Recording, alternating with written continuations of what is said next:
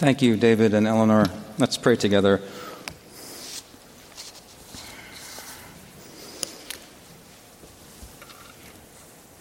Lord God, we praise you that while we were still sinners, Christ died for us. Oh God, what a Savior we have. We pray, Lord, as we look at your word now for the next few minutes, that you would impress upon us once again just how great our Savior Jesus is and how much we need him today and every day. We ask this in Christ's name. Amen. Well, please open your Bibles with me to Colossians chapter 3. We'll be focusing in particular on verses 12 through 17 this evening. Occasionally, when I'm away from 10th, I get asked by somebody, so how are things going at 10th? And depending on the type of person I perceive who's asking that question, I may give different kinds of answers. So some people seem to ask that question with what I would consider a poor motivation. They might be looking for me to share with them problems that 10th is having so that they can then share with their friends. You know, there's nothing like talking about other churches. But occasionally, I'll have somebody ask me, oh, 10th, and they'll ask about a particular person who's at 10th. And that always warms my heart because it shows that they care about the church. Because the church, after all, is made up of people, right? It's not programs, it's not buildings, it's not a lot of things which we often think about it being. But the church is the people of God. And we can imagine, as we think about this book of Colossians in general, we can imagine Epaphras, who was probably the founder of the church of Colossae, visiting Paul in prison in Rome, and Paul asking Epaphras, so how's it going in Colossae? And we know that Paul wasn't just asking this, but we know based on all of his letters that he loved the church. He had given his life for the church. And so Epaphras begins speaking to him, and he says, well, I'm delighted to report that they have a solid faith in Jesus Christ and a love for the saints. But I have a few concerns. There's new teaching which has been creeping in. There's a kind of a new philosophy mixed with human tradition and spirituality, and it's causing confusion in the church. There also seems to be confusion about what it means to be holy. Members of the body there are critical towards one another about what people are eating, whether they're attending all the holy days and festivals. And there seems to be an unhealthy preoccupation with angels, insisting they need to be worshipped. And all of these things are causing division, Paul. And it doesn't take a lot for us to imagine what Paul's response may have been in a word. Well, they need to get into Christ. They need to get into Christ. And that's what the book of Colossians is. It's a book full of gospel medicine. It is a book which is full of Christ. In Colossians chapters 1 and 2, Paul reminds us that we need to remember whose we are in Christ. We belong to God. God has reconciled us to himself through the work of Christ. In other words, we need to get the gospel right. Chapter 1, verses 13 and 14. He has delivered us from the domain of darkness and transferred us into the kingdom of his beloved Son, in whom we have redemption, the forgiveness of sins. We belong to Christ. But then in chapters 3 and 4, Paul is teaching us that we need to become who we are in Christ. Christ has to be worked into every corner of our being. Chapter 3, verses 9 and 10. You have put off the old self, or the old man, with its practices, and have put on the new, which is being renewed in knowledge after the image of its creator. See, the gospel transforms us to be like Christ. We are new creations in Christ. Reminds me very much of the last sentence of the first question from the Heidelberg Catechism, which says, "Because I belong to him, Christ by his Holy Spirit assures me of eternal life and makes me wholeheartedly willing and ready from now on to live for him." The gospel transforms us. Not only this, but this chapter 3 that we're looking at, it's very clear that Paul is teaching that the church is the primary arena where this transformation takes place. The preponderance of plural you in the chapter and plural verbs, which isn't as apparent in the English translation. In the Greek, it's very apparent. It's you, all of you, over and over and over again. And it's speaking to us amidst the problems which occur in the church, our sins and vices, and how we deal with one another, and how we bear with one another, and how we forgive one another. Christ works his graces through us in the fellowship of the church. Acts 2:42, they devoted themselves to the apostles' teaching, to prayer, the breaking of bread, and the fellowship. Our transformation takes place within the church. We need one another, in other words, to become more like Christ. I'll explain more what that means in a few minutes. And the image that he uses throughout chapter 3 is of putting off and putting on. We need to put off the old man with its sinful practices, and we need to put on the new man. Now, I hate to bring up a football illustration after what happened tragically last Sunday, but I'm going to do it anyway. In many ways, all that Philadelphia has to look forward to right now is the draft. Hooray. I don't know if any of you watch the NFL draft. I avoid it like the plague.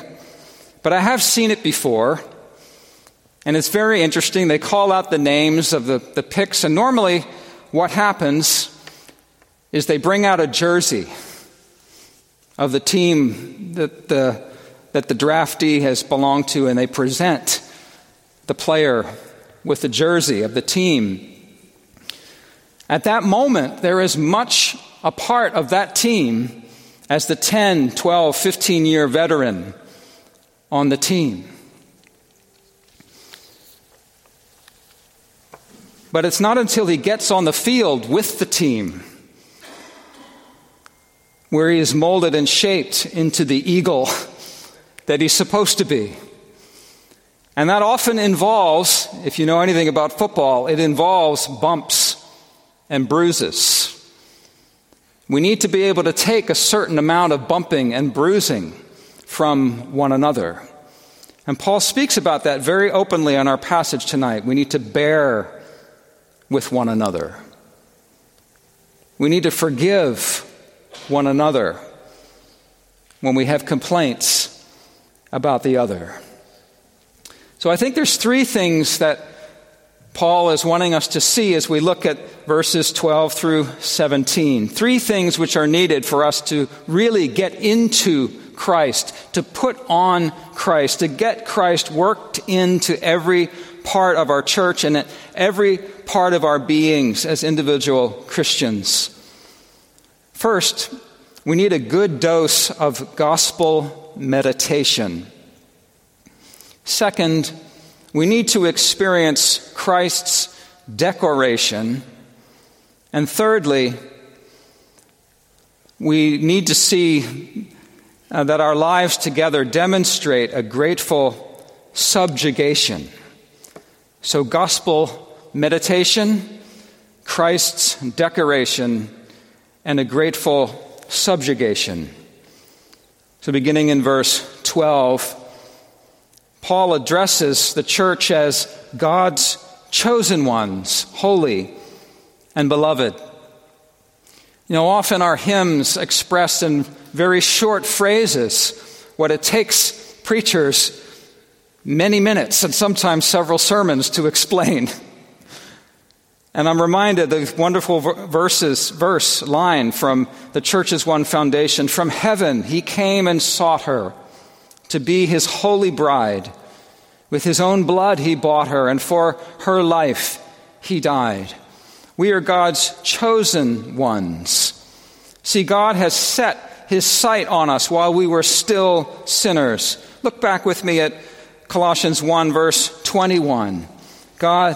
Paul says, and you who were once alienated and hostile in mind, doing evil deeds, those are the objects of God's love. Hostile in mind, doing evil deeds. And now you're set apart to be holy. What has he done? He has now reconciled in his body of flesh by his death in order to present you holy and blameless and above reproach before him. More than that, we've been raised with Christ. We've been crucified with him and we've been raised with him. Chapter 3, verse 1. And it's in that light that Paul encourages us to have a heavenly vision. We need to fill our minds with what we're becoming. If then you have been raised with Christ, seek the things that are above, where Christ is, seated at the right hand of God. I don't know if you took note of the final verse of the second hymn that we sang tonight. From sorrow, toil, and pain, and sin we shall be free, and perfect love and friendship reign through all eternity. Are you longing for that? I know I am. He wants us to have a heavenly vision. We need to fill our minds with the gospel meditation. We're his chosen ones. But notice he also calls the church beloved.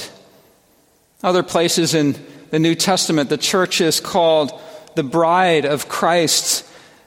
Maybe best in Ephesians 5 when talking about husbands and wives. He says, husbands, love your wives as Christ loved the church and gave himself up for her, that he might sanctify her, having cleansed her by the washing of water with the word, so that he might present the church to himself in splendor, without spot or wrinkle or any such thing, that she might be holy and without blemish. Christ dresses us in his own righteousness, and he wants to present us to the Father without wrinkle. So that leads us to our second thing. First, we need a good dose of gospel meditation. We need to know what God has done for us in Christ. But secondly, we need to experience Christ's decoration. Our first words in verse 12, put on. We have been told in verses 5 through 11 that we needed to put some things off. We need to replace the evil things, the evil ways in which we walked before with the good things. It's not simply a matter of putting on the new, but we need to replace the old things. We need to get rid of the sins. We need to mortify those things. We need to identify them and take them out of our lives. Romans 13:14. Put on the Lord Jesus Christ and make no provision for the flesh to gratify its desires. So these things that he's telling us to put on are new affections, new dispositions, a Christ-like disposition. And this language of putting on then should remind us of what happened back in the Garden of Eden, what God is doing as he's restoring us from our sin. This is a reversal of what happened in Eden. What happened when Adam and Eve took and ate of the fruit? They realized that they were naked, and they clothed themselves, attempted to clothe themselves with leaves that were around them, but still they had to hide from God and their sin and shame and hide from one another. Our works cannot cleanse our guilt. We cannot look to anything inside of ourselves to reconcile ourselves to God. So when Paul tells us we need to put on Christ, we have to recognize that this is the work that he does in and for us. These are graces which he bestows on the church. And if we look at this list of 5 things, they very much resemble the fruit of the Spirit that he teaches us about in Galatians: love, joy, peace, patience, kindness, goodness, faithfulness, gentleness, and self-control. These are things which God himself, by his Spirit, works into our lives.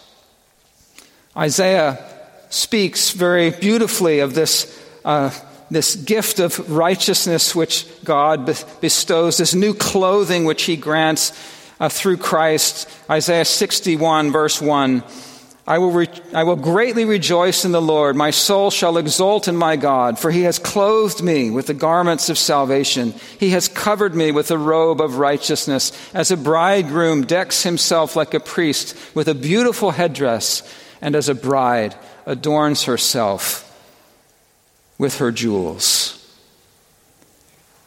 It's through the gospel and through Christ that God is restoring the image of God in us. So, what do we put on then?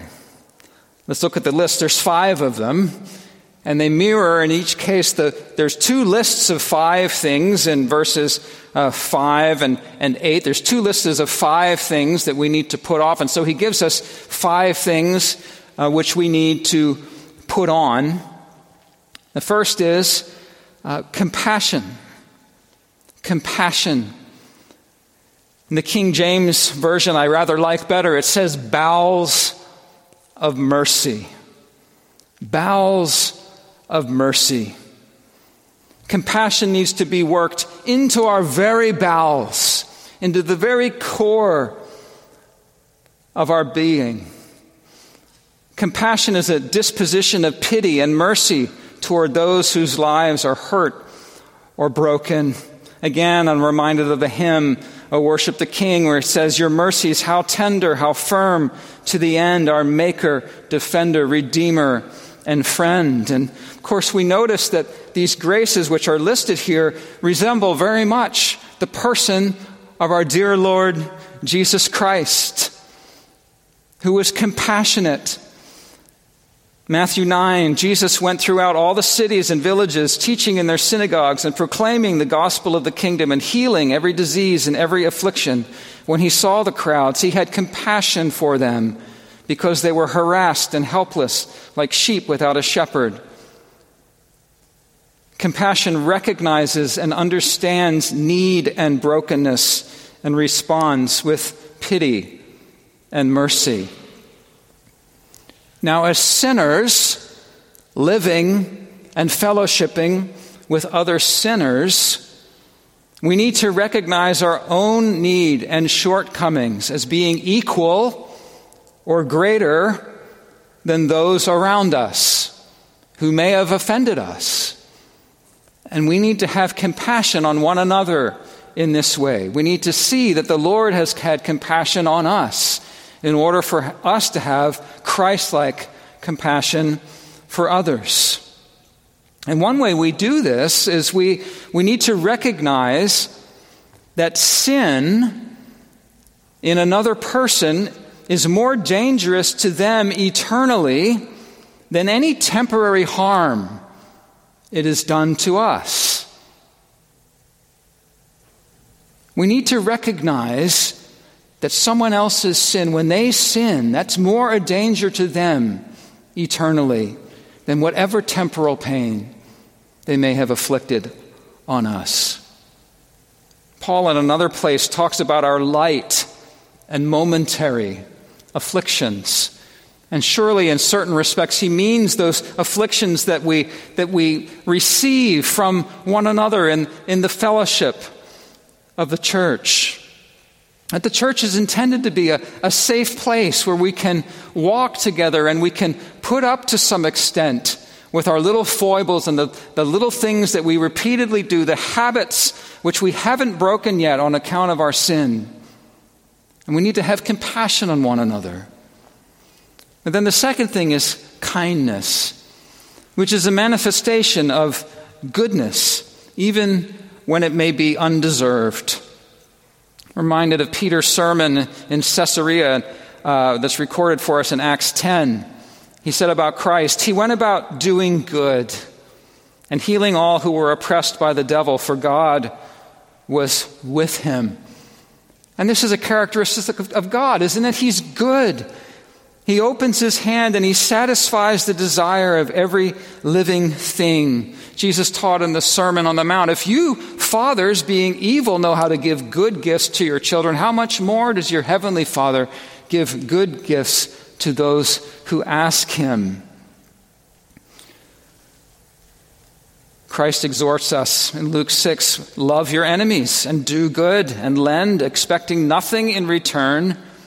And your reward will be great, and you will be sons of the Most High, for he is kind to the ungrateful and to the evil. And let's face it, we could be ungrateful to one another. Can't we? But even as the Lord has shown us such kindness, even as he has stooped down to our level and showed us kindness, let us be kind to one another. A kind person is not hypocritical either. The kind person is the same in private as in public.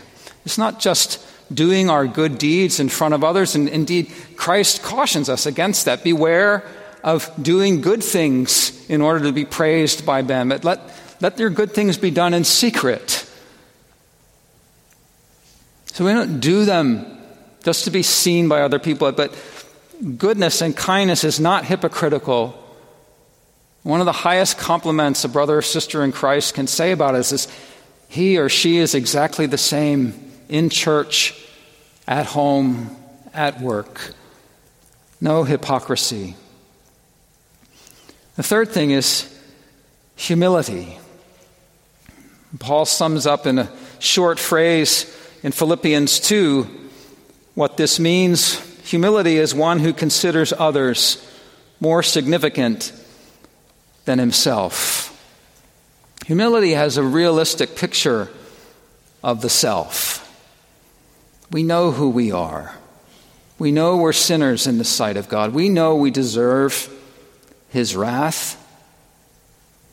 We look at one another graciously and humbly.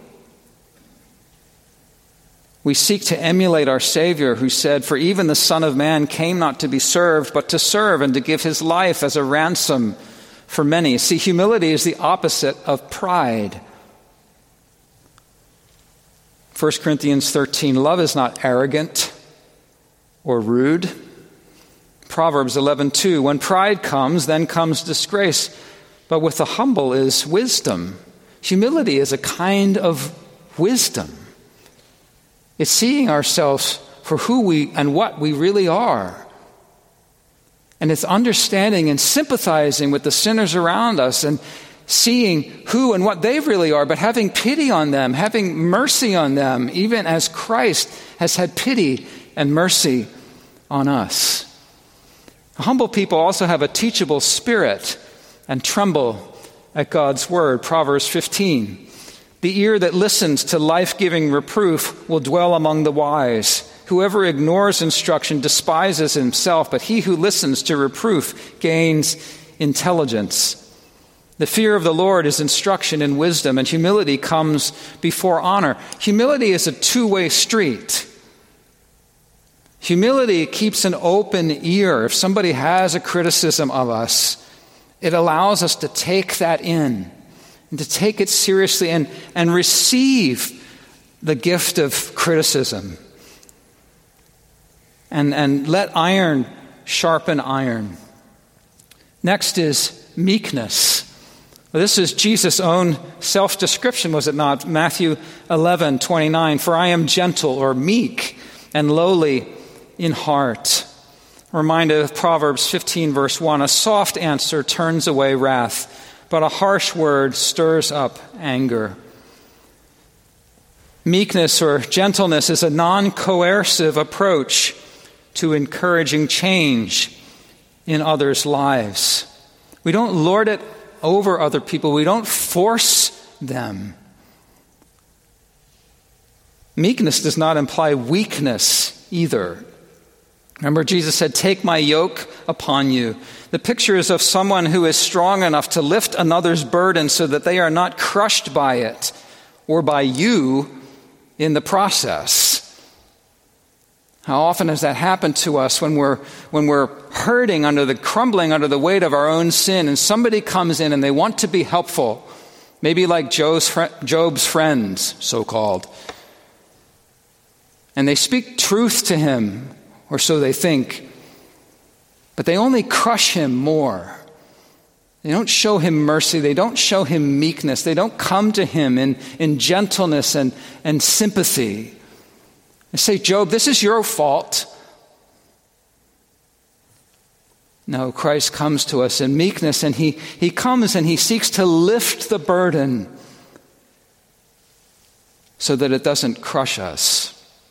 1 Corinthians 13:5, "Love does not insist on its own way, does not bully." Then we have patience. Well, patience is really an extension of wisdom. It takes the long view. It does not feel compelled to hurry. It's knowing when and how to speak or act. James 1:19 and 20, "Know this, my beloved brothers, let every person be quick to hear, slow to speak, slow to anger, for the anger of man does not produce the righteousness of God." We love to read about God's long suffering. We're told in 1 Corinthians 13, love is patient. Now, whereas the other four things that we're given are often an attitude towards one another that we need to show towards one another, patience is somewhat of the opposite. When somebody is speaking with us, we need to show patience back to them. Because we're not always in church, and we're not always addressed by somebody who's being all that friendly, are we? But we need to have patience with one another. We need to be soft towards one another. And that leads us to the next thing. We're told that we're to be forbearing with one another. Now, this is difficult, and it tests our patience. And sometimes we groan. And it's appropriate to groan because we long for that day that hymn spoke about. We long for that day where there won't be sighing or pain anymore, there won't be complaining anymore, there won't be sin anymore. We groan. Christ groaned. Luke 9:41, Jesus answered, "O faithless and twisted generation, how long am I to be with you and bear with you?" We groan. We forbear with one another. Bearing with one another it's a kind of toleration. Now, we don't like that word, tolerance. It in some ways has taken up a meaning that the scriptures do not intend. We're not to tolerate sin. But we do need to tolerate sinners. And the little sins that we commit, the little ways in which we offend one another, these are the kinds of things that Paul is talking about here. Other places in the scripture teach us that if someone is here in the church and they're doing violence to the gospel, that they need to be singled out, they need to be called out and disciplined. I mean, Paul he reserves his strongest words for those who tear apart the gospel with false teaching, he says, let them be emasculated. Let them be anathema. Let them be cursed. And it's not speaking about people who bring violence to the body or threaten peace to the body. But there's a process that is in place in our church to take care of these things. We have a system of 3 courts. We have a local court, the court of elders here, the session, and we have a court of the presbytery, and we have a court of the General Assembly, to which complaints and these kinds of things can be taken to. When violence is done to the gospel, to the teaching in the church, when violence is done to the body, the Lord has put in place a means that we can take care of these things, a process which is in place. And in each of these cases, discipline is meant to restore the sinner. Restoration is in view. Forgiveness is in view.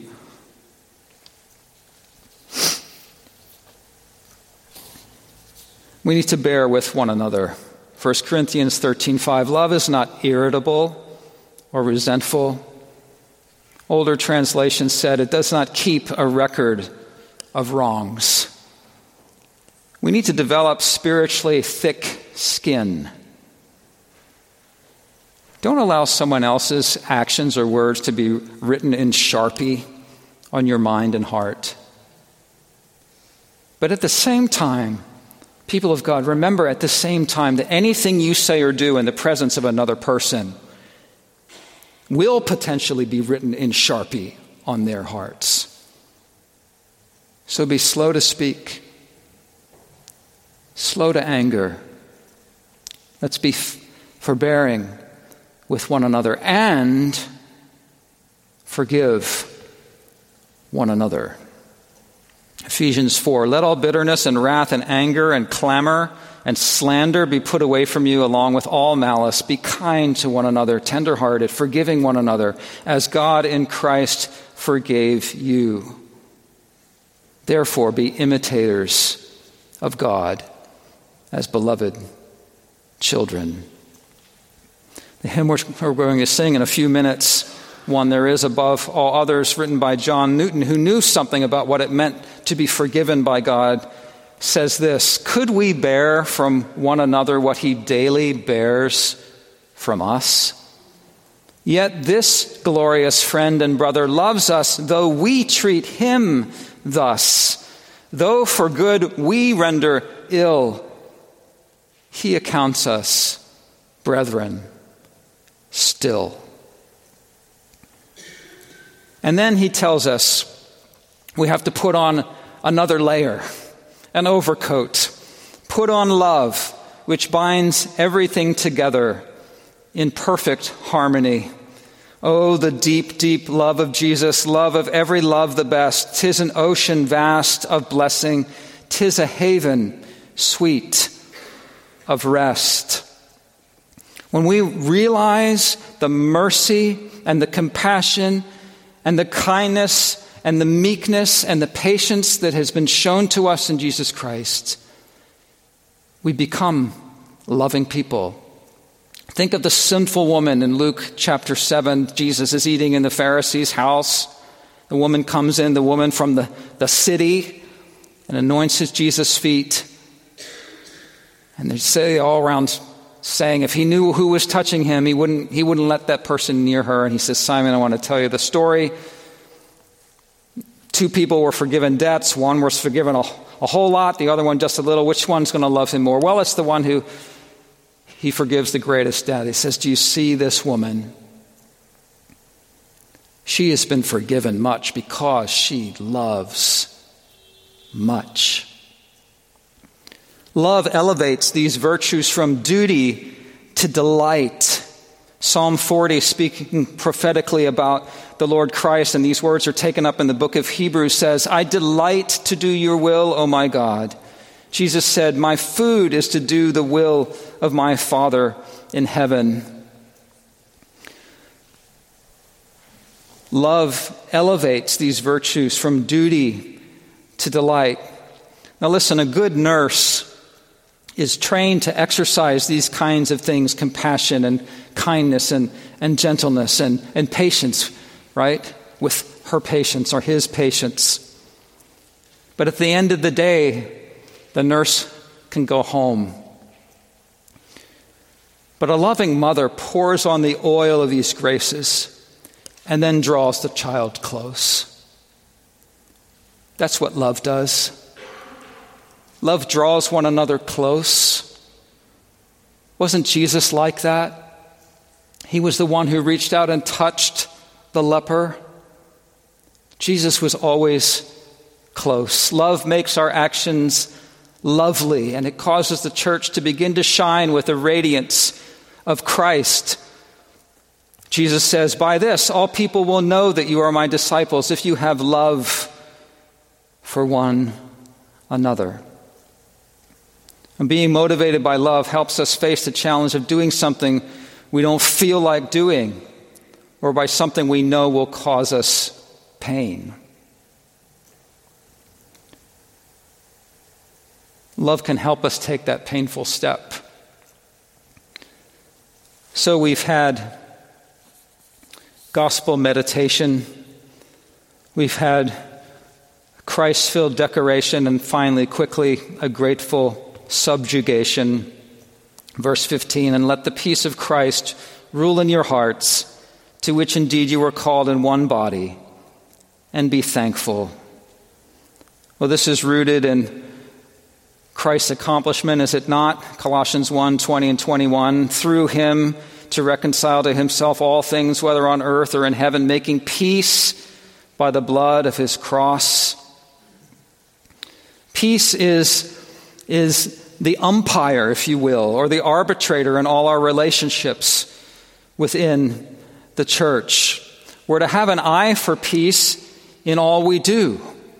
And we should be asking ourselves, when we're in a situation, when we're having that difficult conversation, is the conversation that I'm having with this person in front of me, is the purpose of this conversation to drive us towards peace in Christ?